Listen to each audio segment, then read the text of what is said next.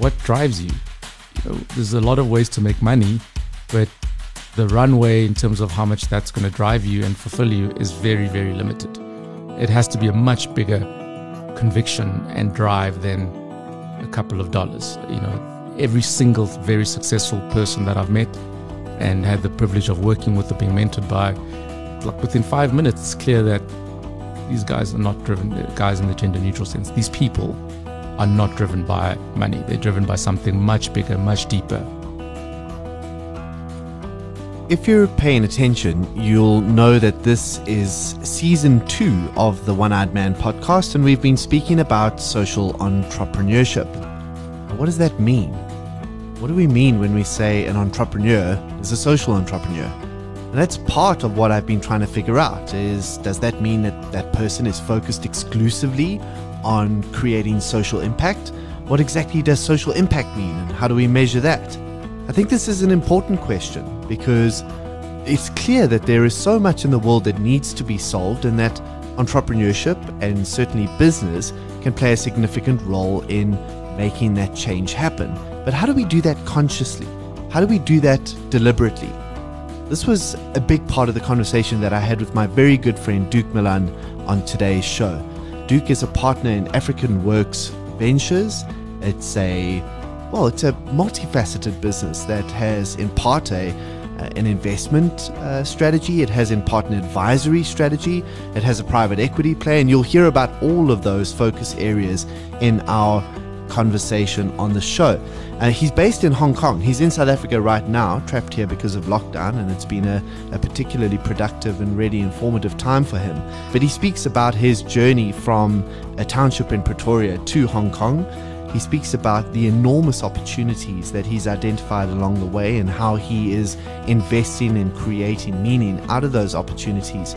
But most significantly, he speaks about how we as emerging economy entrepreneurs can think about creating solutions not just that solve problems for our local contexts, that can be exported into the world beyond our own, and how impactful and valuable and value creating that can be. I hope you enjoyed my discussion with Duke. So this is a real treat. This is a real treat because normally you'd be a guest that I'd have to dial in over some fancy app, but I get to have you in studio today, and not by any design of your own, right? So I'm glad to be here. I genuinely am, Mike. Brother, how is it that I find you in Johannesburg? Aren't you meant to be in Hong Kong? I am meant to be in Hong Kong, but South Africa is home.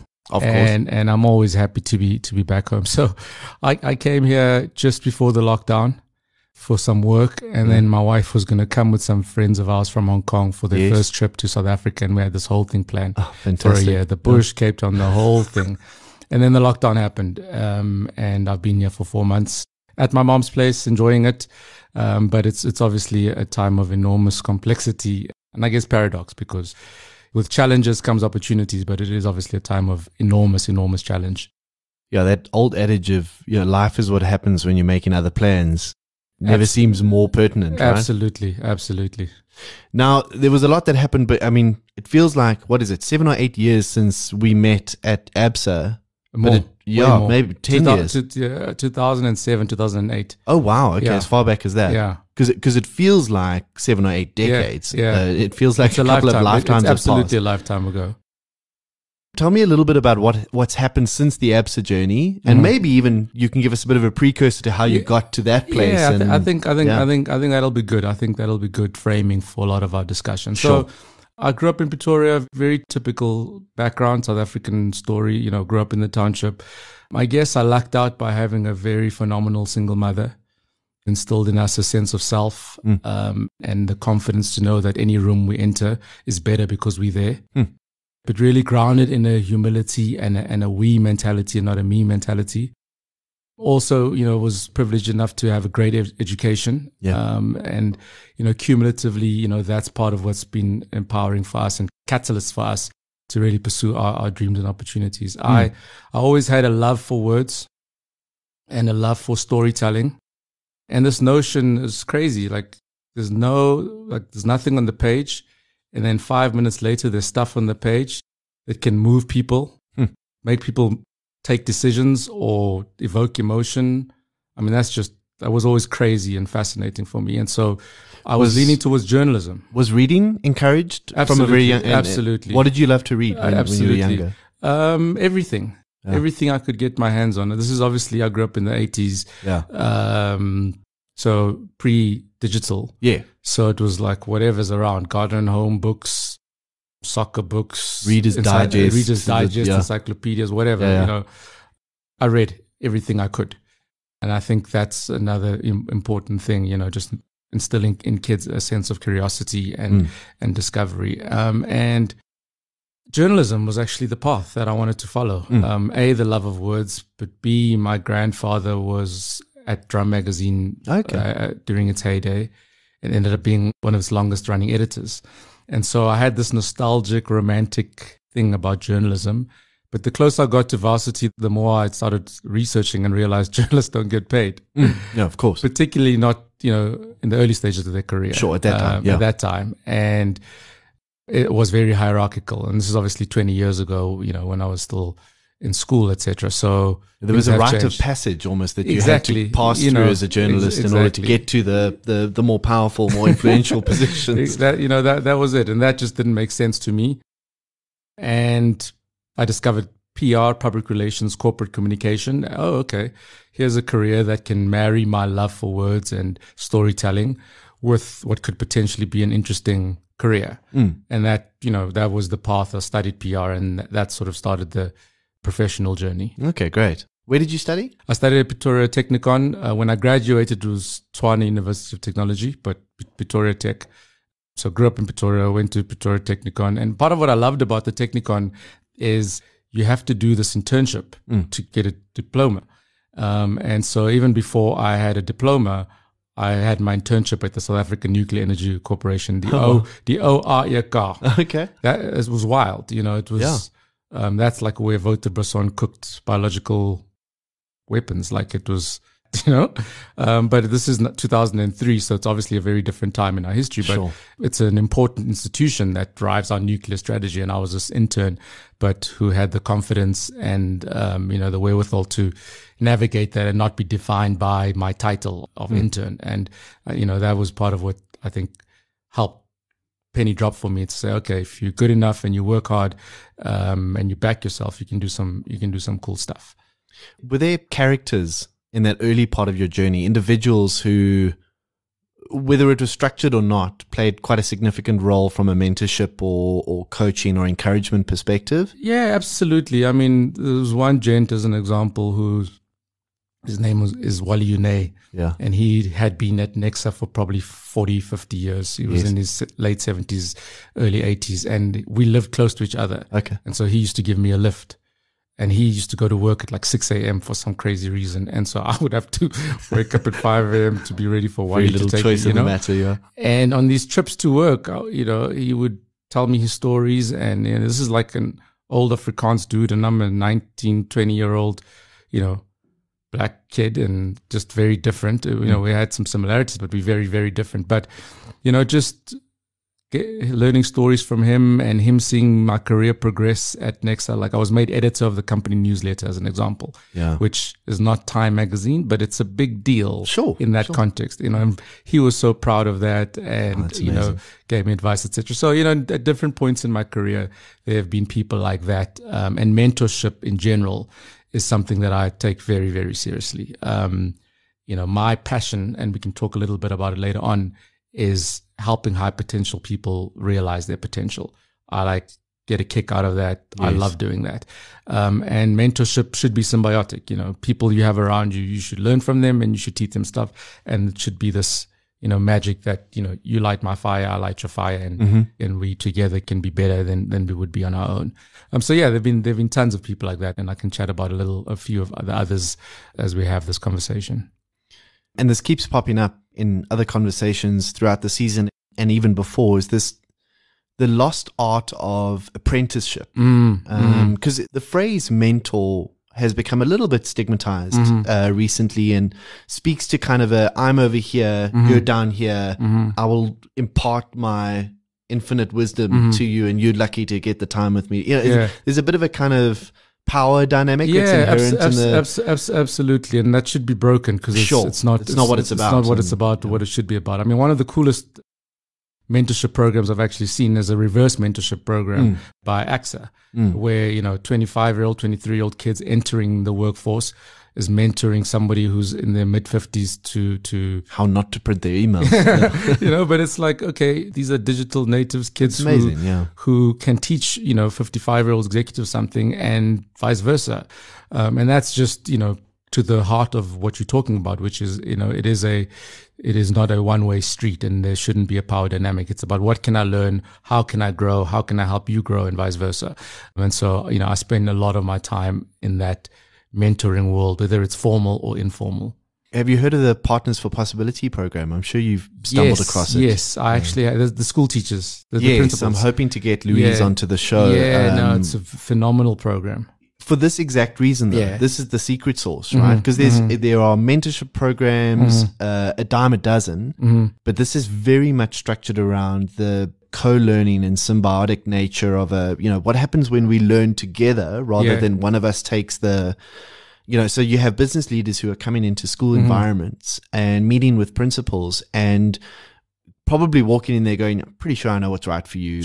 I'm pretty sure I'd be able to do a better job of this, and realizing immediately that would be impossible. You've never been faced with a level of regulatory constraints or or red tape or bureaucracy. Absolutely. Plus, you've got to motivate your staff and pupils and involve parents and get the community buy-in. And you've got to do all of this with no resources whatsoever. Absolutely. It's an impossible job. And you only realize that and appreciate that when you're put onto a level playing field. Absolutely. Hard to find those situations, right? But extremely powerful when we do. And when they go back into the workplace in their roles, they're more empowered. Exactly. They have a higher sense of empathy for what's going on in the country. And they're more wired to what some of the challenges are, and they can be better leaders. So I absolutely, think initiatives like this we should see way more of, in particularly in a country with, as much complexity as we have. Yeah, it's hard to think of a single skill that is more pertinent for leaders today than this idea of being able to appreciate the systemic nature of things. I'm a small part of that bigger whole. Doesn't matter how powerful I am. And being able to truly have empathy for the person on the other side of the table and put your feet in their shoes. That's really a differentiator in a world that we're living in today.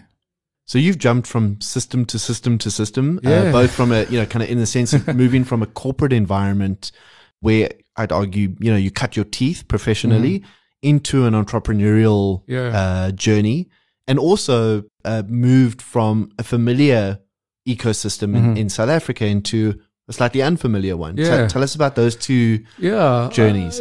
I'll start with actually when I first did this, which was actually in my school days. Okay. And that is actually, when I think back and I've sort of started to codify it, those were the tools that has enabled me to do all of these things. I was very lucky to be able to go to a very good school in Pretoria, one of the top boys' schools, when I just started going to school.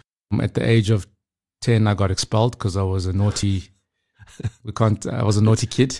Hardly surprising.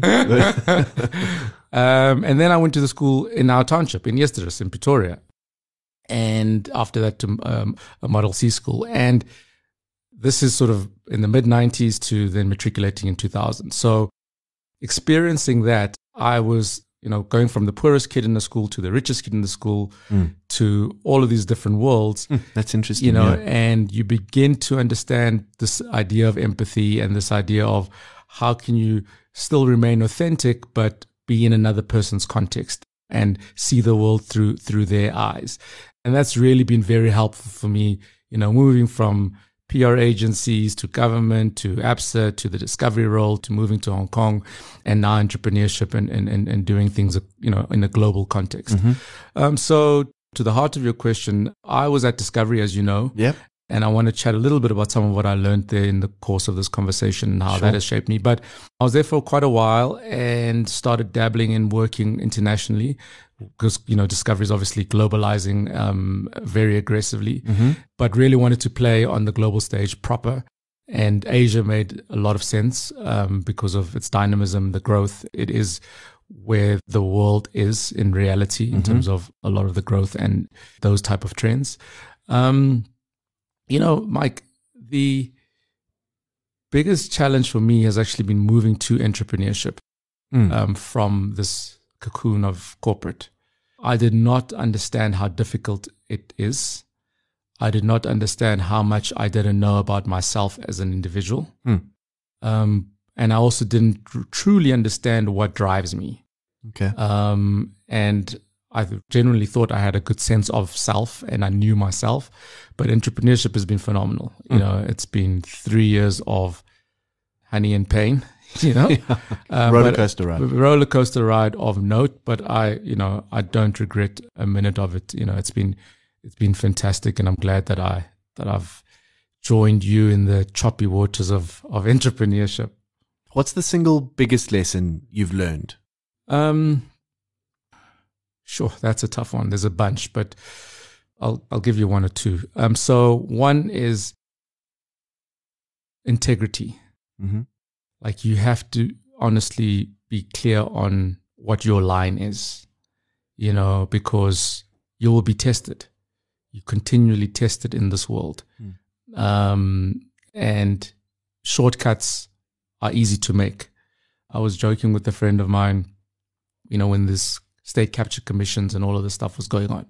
I was like, bro, I'm so happy that I'm poor, because my name's not going to come up in any of this stuff.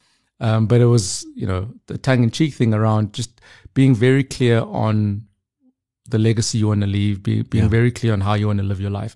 And so integrity is really something that I take really seriously. I think that's one. And then the other one is, what are you passionate about? What drives you? There's a lot of ways to make money, but the runway in terms of how much that's going to drive you and fulfill you is very, very limited. It has to be a much bigger conviction and drive than a couple of dollars. Every single very successful person that I've met and had the privilege of working with or being mentored by, like within 5 minutes, it's clear that these guys are not driven, guys in the gender neutral sense. These people are not driven by money. They're driven by something much bigger, much deeper. Those are probably the two lessons that have been crystallized and really cemented in this time. Not things that I didn't understand, but entrepreneurship has really opened me up to, like, at the core of what drives people and successful high performance individuals. Yeah, because I suppose if you don't know how you're going to respond to a certain context or a certain problem or a certain challenge, entrepreneurship is a way of introducing that to you, whether you like it or not. Absolutely. The third, which is, I'm not going to rank them, but I feel very strongly about those other two. But the third is just being very laser focused and single minded around what you want to achieve. I learned a lot of this from Adrian Gore, the founder of Discovery, and a bunch of other, visionary leaders. But really be clear on what you want to do, because distractions happen. Yeah. And yes, leaders must be agile and leaders must be able to pivot and all of the stuff that we know, but within the context of being very clear on your vision. A year and a half ago, when I was at my lowest point in my entrepreneurial journey, which has only been like a 3.5 year journey, but the lowest point in my entrepreneurial journey, I got headhunted by a very significant company for a great role, tons of money. And I said no. And my wife was like, you crazy. My mom was like, you crazy. Hold on a second. Let's think about this. Let's think about this for more than 5 minutes. But, I had a deep conviction around we're building something really cool. We've got an important role to play that's bigger than me and bigger than us as a company. And I said no. And today we're on the cusp of a partnership with that company, where I'm working, with them and not for them. Amazing. In a way that I could have never envisioned if I had not gone on this path. And so, you keep relearning these things, like, actually, yes, stay focused. Let me give you a fourth one, actually, now that you've got me going. Because there's a book in this. We're in a period of enormous difficulty and complexity. And, back to the Discovery story. Discovery was founded in 1992. 1992, you and I Not were... the time you should be starting a business. You know, in South 1992, you and I Africa. were kids, so we may not like truly remember, but it was a time of enormous complexity in South Africa. Country was in flames, white fears, black hope. It was a very complex time, you know. So for 27, 28-year-old white stuff. Absolutely.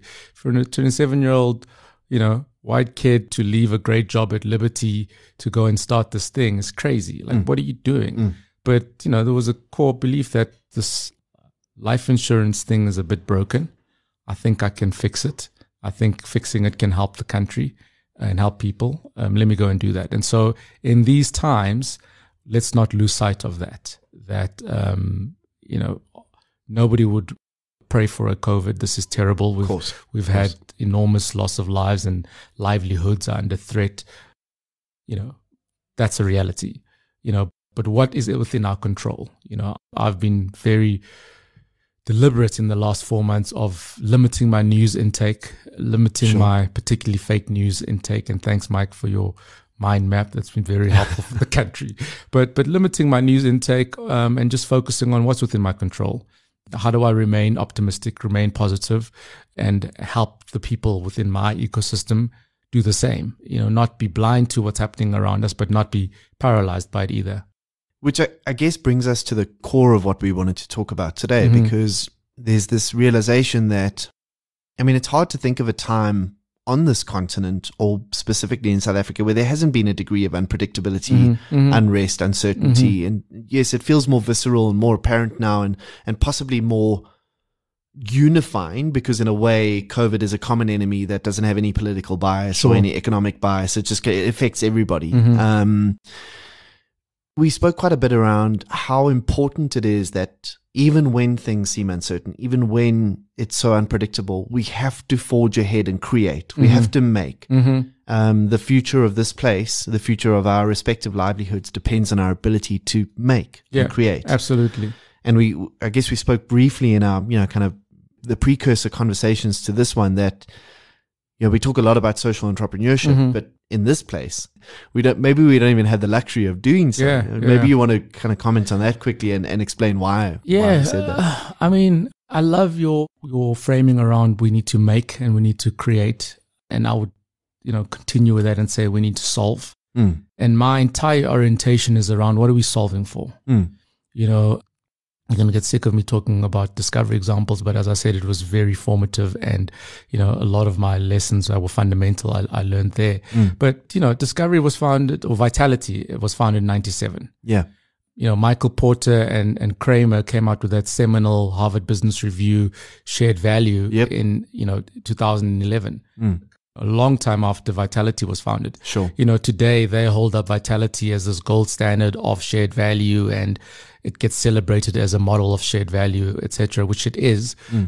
You know, similarly, Leapfrog, the impact investment firm, which we don't celebrate enough in South Africa, which we should, was launched before the term impact investment was coined.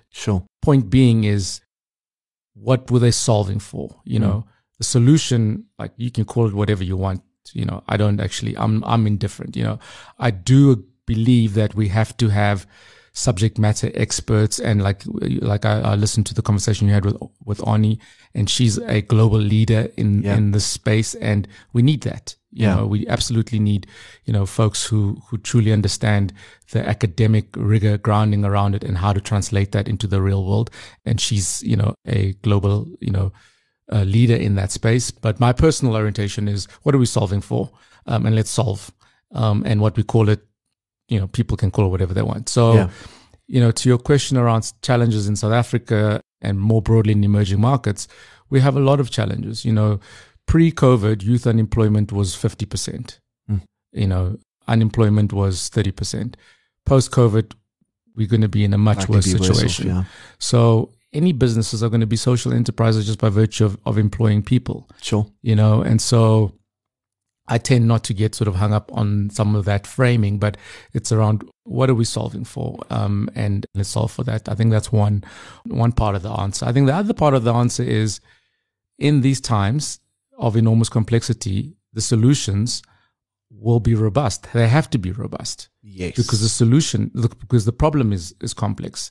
And when the solution is for a problem that's complex, that solution has got a lot of integrity to it. It is robust and it has a lot of applicability beyond the narrow. Again, discovery, perfect example. Solving for an issue in South Africa, not enough doctors, quadruple burden of disease, rich people diseases, poor people diseases. How do you solve this? You can't just throw money at it. You have to change health behavior. Boom. That's a global problem. Today, it's a global business. Sure. It's that simple. Then there's a couple of other businesses that I'm involved with now that we can chat about in the course of this conversation, but that have done a similar thing, is solve a problem in an emerging market where it is a real problem, not just a cool idea trying to find a problem, but it's actually a solution speaking to a problem. And then, once that problem is solved, or at least there's traction around the problem, it's okay, where else can we take this solution? Yeah. Which is, often we think about this in the opposite way, right? What can we borrow from established markets that can help solve? And that's a bit of a kind of a Band-Aid approach, isn't it?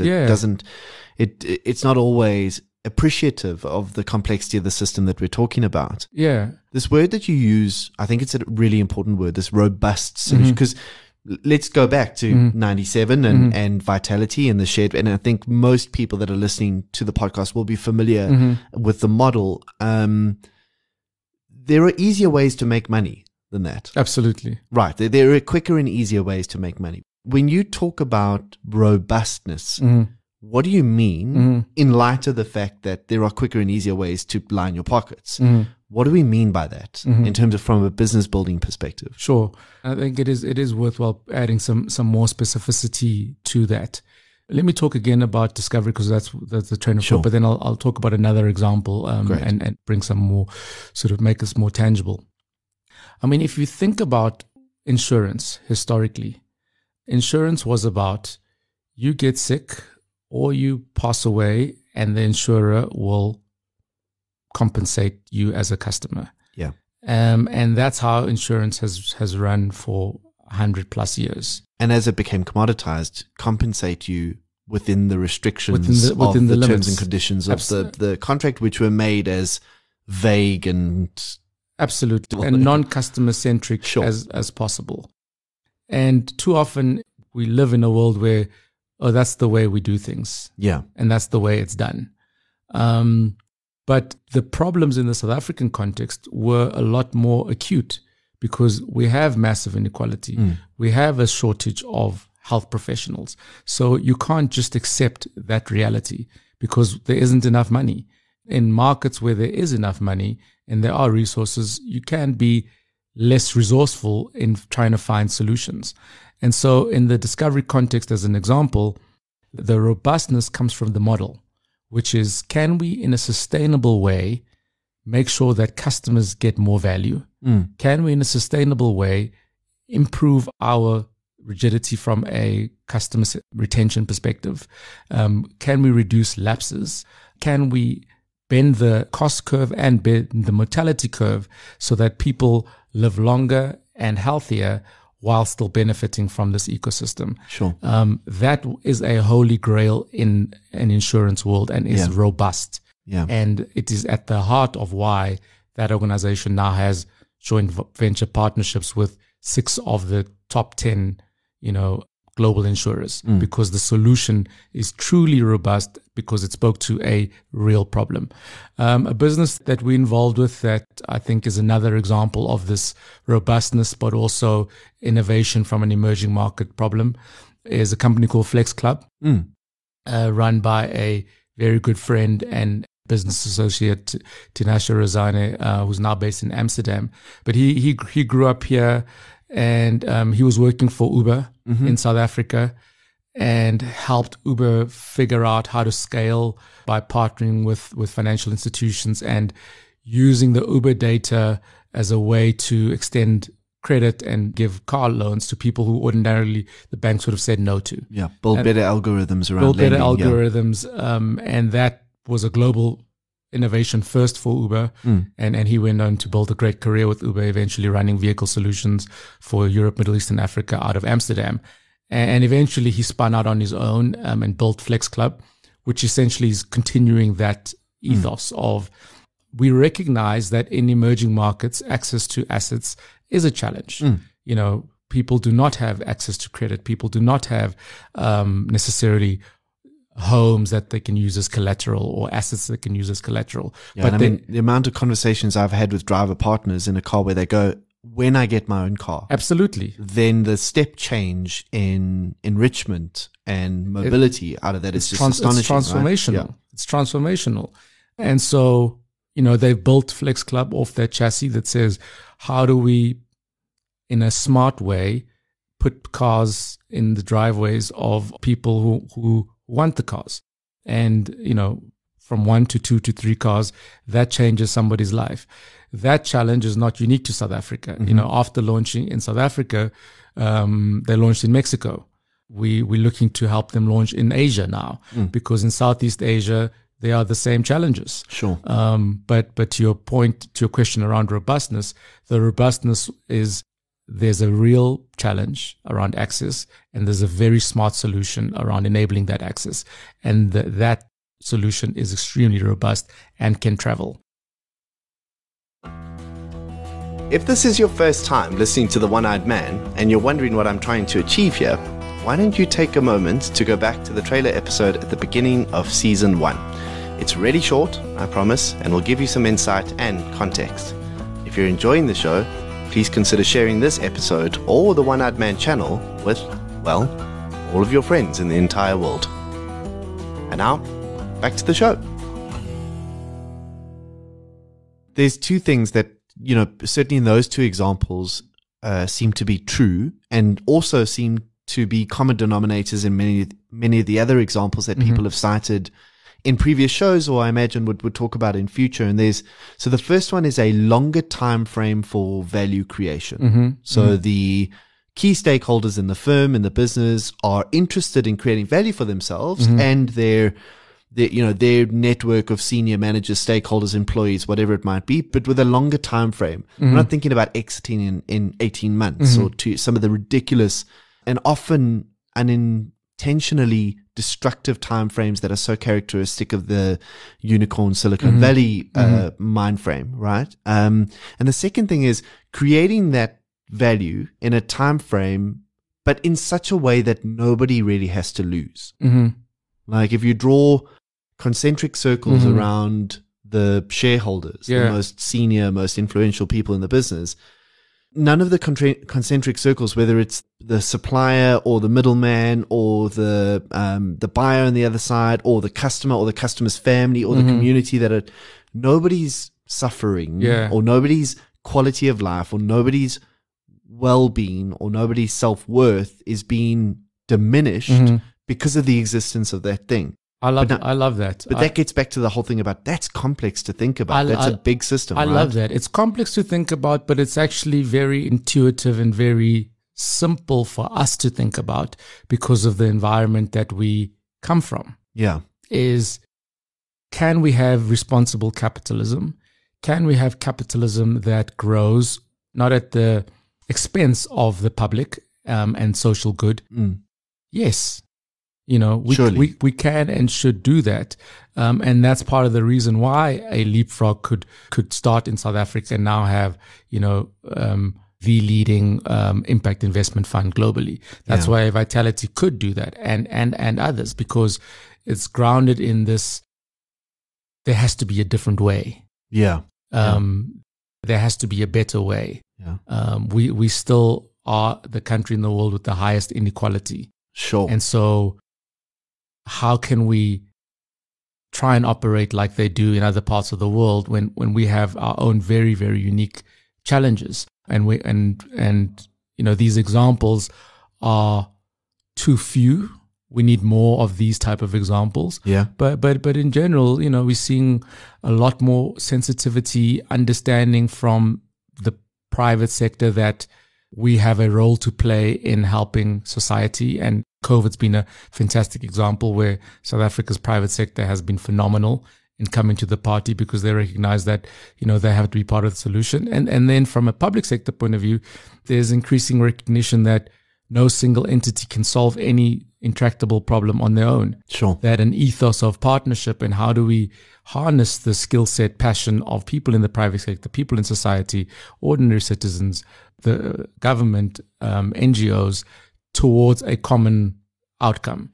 That is something that is gaining momentum universally. And I think we can and should be playing a much more active role as case studies as South Africa for what that means. I think that's what's so attractive about this place. Mm-hmm. Sure, I was born here. Sure, I'm going to be patriotically biased to this place, but it's not to say that there haven't been or aren't opportunities to create value elsewhere or whatever it might be. But there's something to be said about a place that is this complex and this, where you do have a Gini coefficient that's through the roof, literally the highest in the world, barring Lesotho, which, doesn't really sound like an exception in our case. If you can fix it here, if you can create a product or to get back to your original point, a solution that works with this many variables in this heterogeneous society, that's going to work everywhere. Absolutely. That's got to work anywhere. Or at least in a lot of other places than here. Yeah. Absolutely. I mean, one of the things that I'm extremely passionate about at the moment, I have looked at it and I've always had a intuitive feel around it, is edtech. I mean, growing up, as I said, I had this very diverse schooling background, so the preppy private school that I went to, one of the things that they used to do was we used to sit under the trees and they used to teach us, and it's like hardy-daws chirping and whatever, but we used to sit, under the tree. And then, when I went to school in the township and whatever, one of the things that you hear is, we need to stop letting our children learn under the trees and whatever. And that was always like a weird thing for me. Like, hang on, this has got nothing to do with the tree. This has got to do with the quality of the teacher. Sure. And the ecosystem around the interaction between pupils. And so even as a kid, I was Learners, like, this feels a bit like, I think we're diagnosing the problem a bit wrong, Yeah. And fast forward where we are now in the world, like we know, COVID has just put an exclamation point on the fact that there is enormous room for disruption in education, without a doubt. So we've taken a stake in a edtech business. Okay. Piloting here and in the US, but we think it's got global applicability. South Africa's education system is, a microcosm of the inequalities, some of the best quality education and some of the worst. What we spend on education in this country is higher than some of our peers, but the outcomes are lower. So there's enormous opportunity to improve that. And there's commercial opportunity in that. And obviously there's social impact opportunity in that. So, again, where there's opportunity, where there's problems, there's opportunities. But it has global applicability. Yeah. And we are not building that business to only contribute to, addressing South Africa's, it's a math literacy focused platform. It's not only for here. Sure. We think we can take that to other parts of Sub-Saharan Africa. We definitely think we can take it to parts of Southeast Asia, because Southeast Asia, there's a lot of similarities, GDP, psychographics, countries like Myanmar, Vietnam, Thailand with Sub-Saharan Africa. But one of the things that's been fascinating for me that I'm still trying to discover, truly understand in terms of the edtech space there is, or education ecosystem, is that parents will spend a lot of money on their children. Yeah. But it is often output based, not outcome based. So if I put little Mike through extra maths and extra this and extra that, I've done my job. If Mike doesn't get into MIT, it's on him. Which is a different worldview. It's a different approach. But the point is, there is a massive multi-billion-dollar ecosystem around tutors, around extra this, around extra that. So if we build something that's robust here, that's actually speaking to outcomes, how do we, in a demonstrable way, improve, in our instance, math literacy, or somebody else can have a different play? We can take that to different parts of the world where there's already spend around these issues, where there's already, deep aspirational desire among parents and pupils to improve. So that's a massive part of our orientation. And, almost everything we do because we believe that this is a South African innovation that can go global, or an African innovation, because we do some stuff in different parts of Africa. But it's an emerging market innovation that is robust and that can travel. So now you keep talking about this proverbial we. We've spoken a little bit about Flex Club. We've spoken about the EdTech play. We're talking about Africa Works Ventures. Is that correct? Yeah. Is that a private equity play? No, it's actually that's part of the vision that will have a private equity vehicle.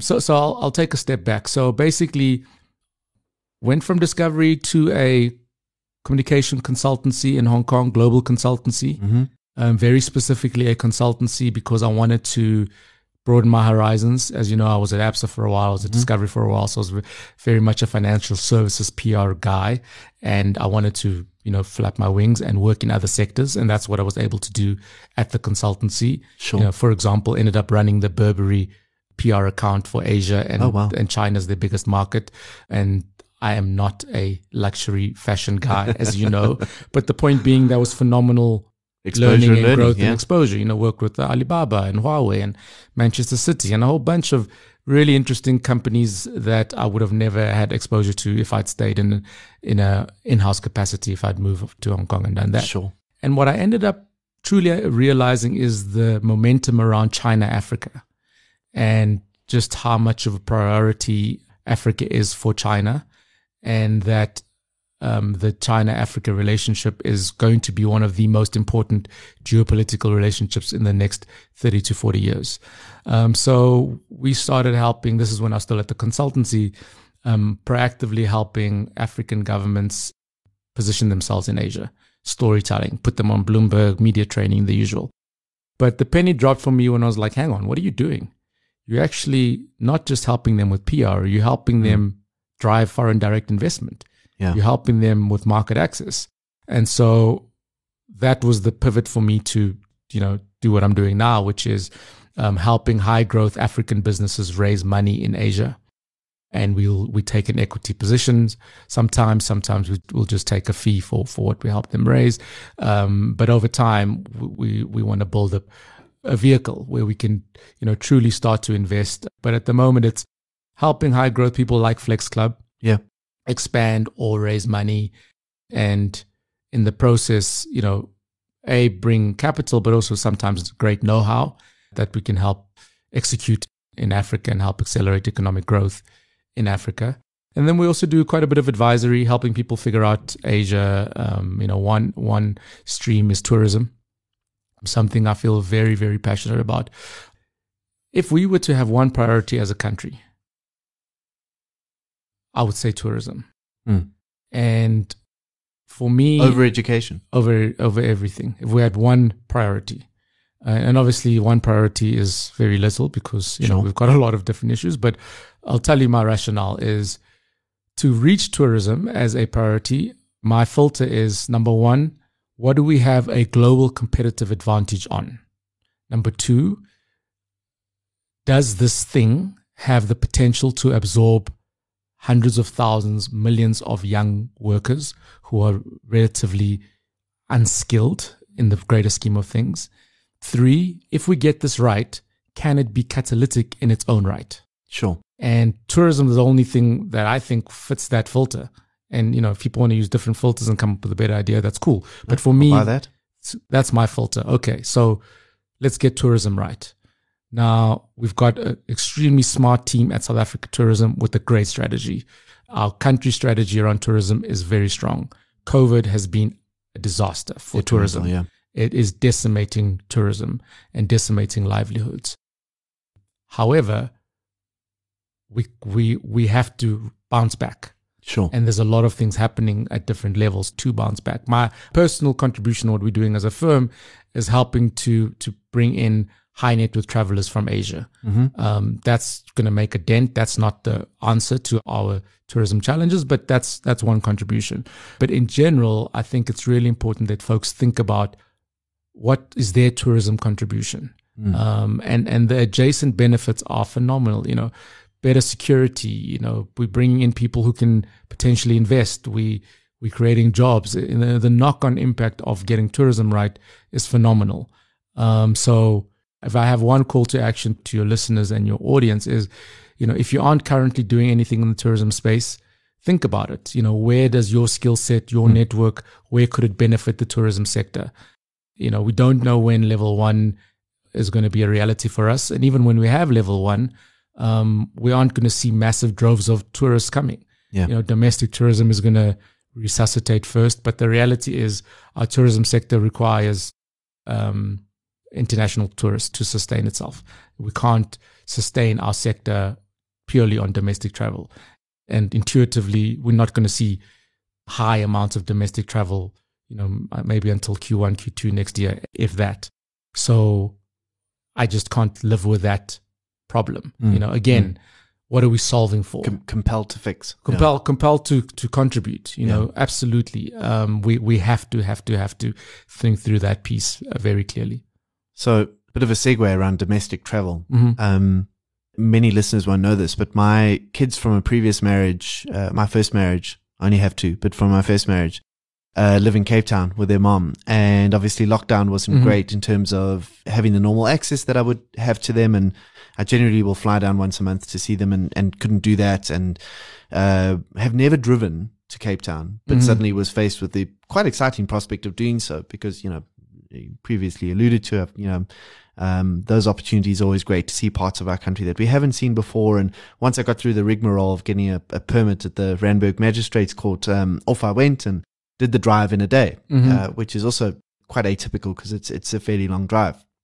Couldn't stay over halfway, so pretty much had to do so. And it was the easiest drive of my life. Not because of the comfort of my car, because it has bucket seats and it wasn't comfortable at all. I had a back spasm for 3 or 4 days afterwards, but because I gobbled up Dan Carlin's Hardcore History podcast on the way down. And Dan has a unique ability to make a 4-hour long podcast sound interesting. And his first series is about the First World War. He called it a blueprint for Armageddon. And it's essentially a geopolitical build-up as to how that great war became possible and what we learned from it, or didn't learn, as it were.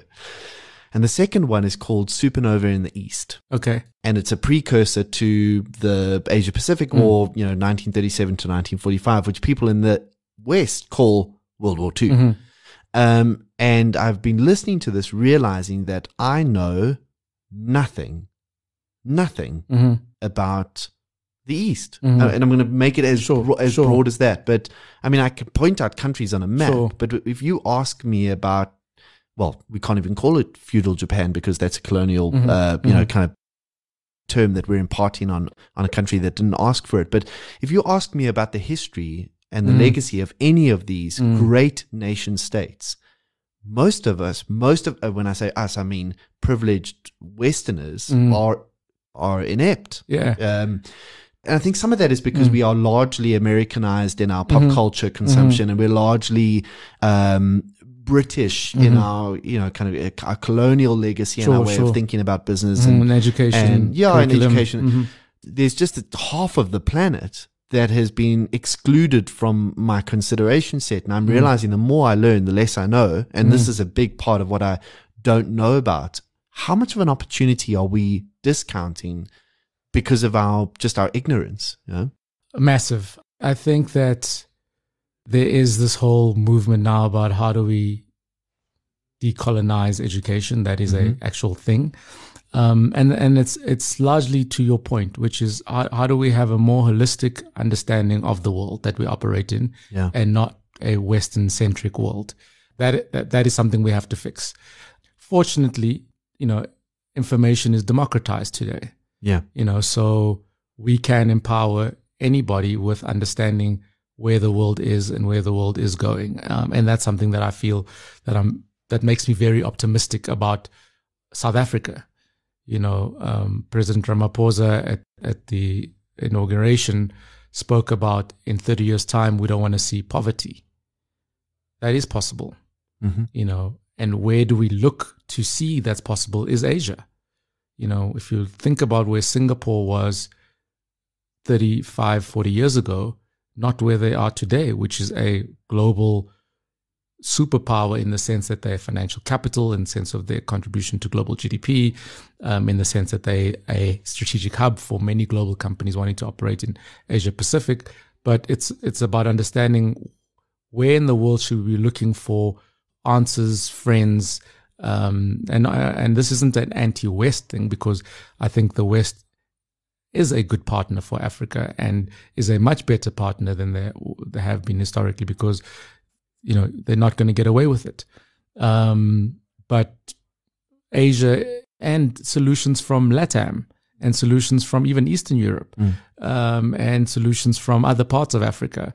We need to have a much more holistic understanding of what is right, what is best practice, what is possible.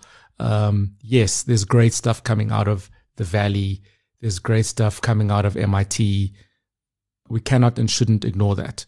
And in fact, one of the professors that you should have on your show is a gentleman called Dr. Srini Pillay, who's a South African Durbanite who's, at Harvard Medical School. He coaches, Fortune 500 CEOs on high performance and neurology and all sorts of stuff that's above my pay grade. But point being is, there are centers of excellence around these issues, and we should tackle the ball, not the man. And take great ideas from anywhere and be able to take great ideas anywhere. But on Asia, I would, my niece is 13 years old, and I'm telling my she's learning Zulu, which I'm very happy about. But I said to my sister, this child has to learn Mandarin. This child has to learn Mandarin. The China story is one of the most important economic, social, political stories of our time. And even if you aren't going to do business with China, that's cool. But if you can understand China, you're so well equipped for navigating the world and where it's going. And then there's Southeast Asia, Vietnam, Cambodia, Thailand, Myanmar. These are Indonesia, countries with enormous populations, a lot of growth, a lot of challenges. And part of what I've loved about it is a lot of similarities with sub-Saharan Africa. And the private equity play that we were talking about is actually a Southeast Asia, Sub-Saharan Africa play. So you take a flex club, launch in South Africa, launch in Mexico, now launched, hopefully in the next 6 to 12 months, launch in Southeast Asia. That is not a unique story.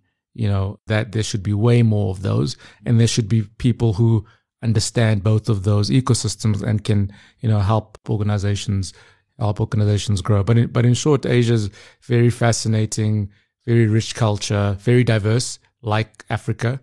Japan is very different to Vietnam, is very different to China. Even China is complex, as Hong Kong, China, one country, two systems. There's a lot of complexity and Botswana is different to South Africa, is different to Angola. Absolutely. And so it's about curiosity. Yeah. It's about having the humility, to your point, say, actually, on that issue, we are ignorant and haven't spent enough time to understand.